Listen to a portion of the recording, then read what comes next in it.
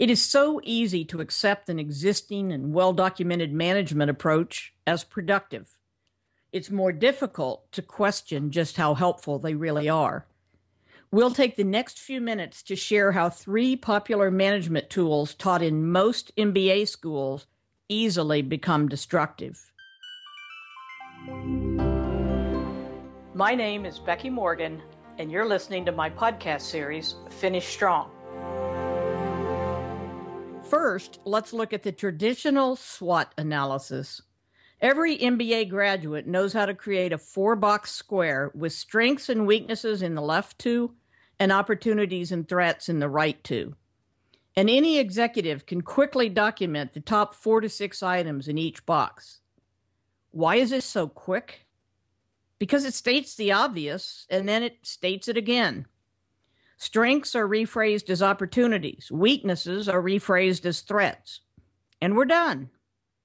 Have we added any in-depth understanding of our business? Hardly. We pretend we have, but it shows us nothing that we didn't already know. Yet it feels like progress, and we check that off our steps in strategy development action list. Next, let's consider MBOs, or management by objective. Why is that so popular? Again, it's easy. An executive can give each of his direct reports a handful of metrics to hit or projects to finish, and then send them merrily along their way. It delivers a by any means necessary message and rarely reflects consistent thinking or priorities across the organization. Come on, we're better than that. The third dangerous but widely used MBA tool is stack ranking. It's similar to the famous Jack Welch get rid of the bottom 10% annually mentality. Stack ranking goes by many names, but it is simply a method to have each department head force rank his direct reports from top to bottom. Now, what are the chances that every department has the exact same mean and standard deviation in its hiring, development, and performance measurements? 0. This is an easy but lazy way to get rid of people. Unfortunately, you will get rid of many good people and find it difficult to keep any good ones that are still there. Don't fall prey to blindly trusting the top Google hits for management techniques, and don't think that because Fortune 50 companies do something, it makes sense.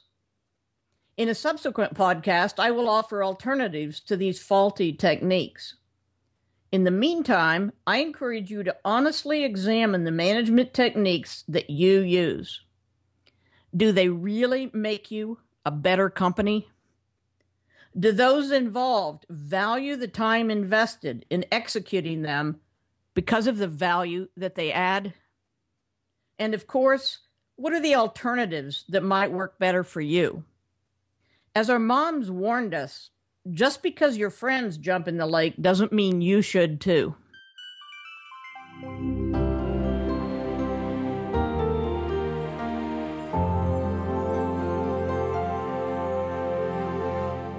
You've been listening to my podcast series, Finish Strong, with me, Becky Morgan. For more information, visit my website at www.fulcrumcwi.com.